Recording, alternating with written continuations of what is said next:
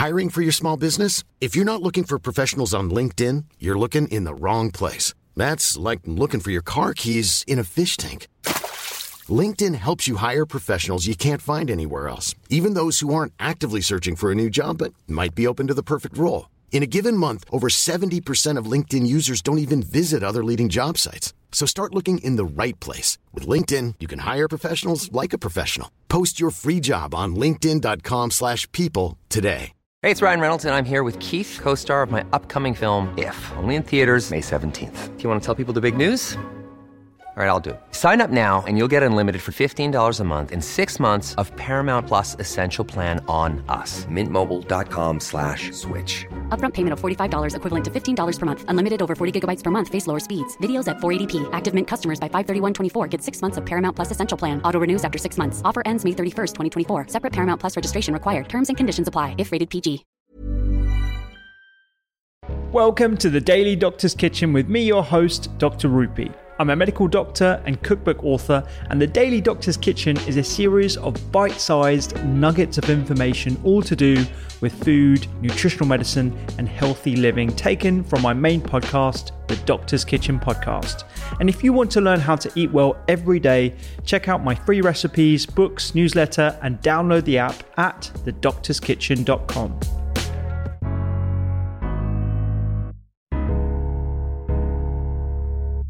Controlling sugar levels or controlling type 2 diabetes specifically.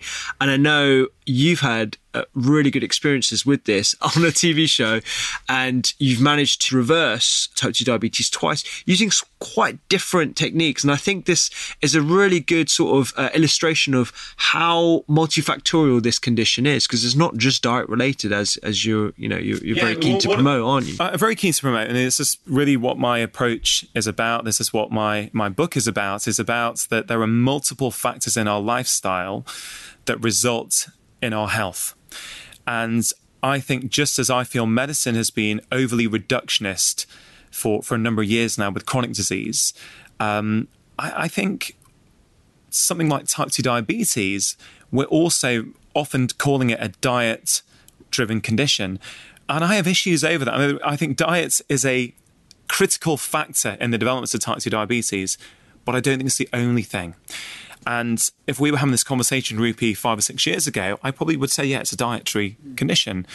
But my experiences, yes, on Doctor in the House, the BBC television series, but also in my clinic, I've realised more and more that actually some people I see with type 2 diabetes, their diet is frankly brilliant, right? Or they have read some blogs. You know, some of them have read some of your blogs or my blog on, trying to get on top of your type 2 diabetes, and they have made the dietary changes and they've hit a plateau. They're like, well, what's going on? I thought this was it. And I found that when I address their sleep quality and their stress levels, you can also get improvements in their blood sugar. So I think if we just go back to the start a minute, type 2 diabetes, I think it's always important to understand what is that condition, right? So appreciate many of your listeners may already know, but if we just go back to basics, type 2 diabetes is a condition where we tend to have too much sugar in our blood, very simplistically. And what causes most of these cases to develop is something called insulin resistance. So the way I like to describe insulin resistance is insulin is a hormone in your body, right? And one of its roles, and it's got many roles, and one of its roles is to keep your blood sugar in a tightly controlled range. So for argument's sake, let's say that's between, 5 and 7, or, anyway, the numbers don't matter, but, one of the key functions of your body is to keep your blood sugar in a tightly controlled range. Too little and you'll feel a little bit dizzy, you'll be faint, you just won't feel so good. And too high, your body doesn't like it, and it can cause problems to all kinds of organs around your body. So the way I like to describe it is this: if you have a little bit of sugar, let's say, or you have a sugary bowl of cereal, right, and you are insulin sensitive, your body just needs a little bit of insulin to bring your blood sugar back down to normal. So you have the bowl of cereal, your blood sugar goes up, and your body gets a little bit of insulin to bring the blood sugar back down to normal. That's what should happen, right?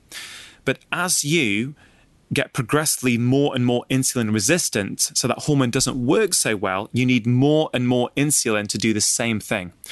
And the analogy I like to draw is with alcohol. So the very first time, you drink a sip of alcohol, right? For those of you who do drink, is that, 1 or 2 or 3 sips of wine, right? Or a few sips of beer and you're feeling a little bit tipsy, right? But as you become a bit more of a seasoned drinker, let's say, right? Then you need more and more alcohol to have the same effect. I think most people can kind of resonate with that, right? That's what's going on with insulin. That's kind of what's going on behind the scenes with type 2 diabetes. You need more and more insulin to start having that same effect. And, your body's very smart. That insulin will keep going up for years, and it will still keep your blood sugar tightly controlled. So you won't have a diagnosis of type 2 diabetes. Everything will be seemingly normal, but everything is not normal, right? You're moving towards it. And this is another one of my big frustrations with medicine, is that the way we practice is often things are very black or white. You've either got type 2 diabetes or you're normal. And actually, type 2 diabetes often takes 10 years to develop. Absolutely. And actually, there are markers now that you can pick up that you're not quite optimal, but you're on that path moving towards type 2 diabetes. And I went through that in detail on my TED Talk. Yes, yeah. I was going to say that lovely graph that you've got about how we tend to intervene in the conventional medicine sense quite late on when the markers demonstrate quite clearly that it's now in the black area, not the white area. Whereas actually, like you said, diabetes in particular can take that 10-year period to actually come to fruition, but during that time there is a lot of opportunity for us to intervene. Yeah, and that would be a great model for the NHS and preventive health, is can we intervene earlier? Because what a lot of people don't realise is that, let's say you've not got type 2 diabetes yet, but if your insulin levels are starting to go up, right, if your body's trying to compensate for the lifestyle factors that are driving you to be insulin resistant, right, those prolonged raised insulin levels have been shown to increase our blood pressure, increase our weight, increase levels of a very harmful kind of cholesterol that we call VLDL, very low density lipoprotein, right? So all this stuff is going on in the background even before you get diagnosed as type 2 diabetes. So one thing that frustrates is people go for their NHS health checks and their blood sugar comes back and then we say, that's normal. Yeah. And for example, let me give you an example. In the UK, right? So one of the tests that we do, one of the blood markers we do is called HbA1c, a 2 to 3 month average of our blood sugar. And roughly speaking, to put it in context, if your level is 6.5 or above, or there and thereabout, you've got a diagnosis of type 2 diabetes. If it's between 6 and 6.5, we call it pre-diabetes. And then under 6 is regarded as normal, right? But here's the point. I've got colleagues who still will report an HbA1c of 5.9 as normal. 5.9 is not normal, right? It's not yet in the pre-diabetic range, right? Although it is in America. In America, actually, their level starts at 5.7. Yeah. But we're sending people home saying everything's okay.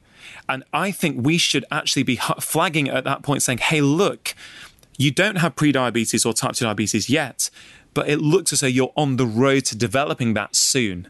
Can I help you understand what lifestyle factors are going on that you might be able to change to help turn that ship around? I'm really, really passionate that we need to get...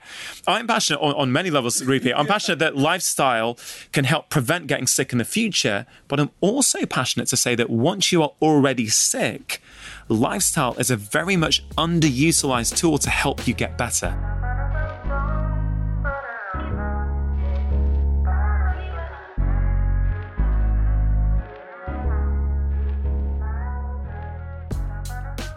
I hope you enjoyed today's Daily Doctor's Kitchen. The Doctor's Kitchen podcast is where I discuss multiple topics around nutritional medicine and well-being with experts and researchers from around the globe. And you can find me on social media at doctors_kitchen. Sign up for free recipes every single week at thedoctorskitchen.com. And don't forget to download the app. I'm Dr. Rupi. Have a beautiful day.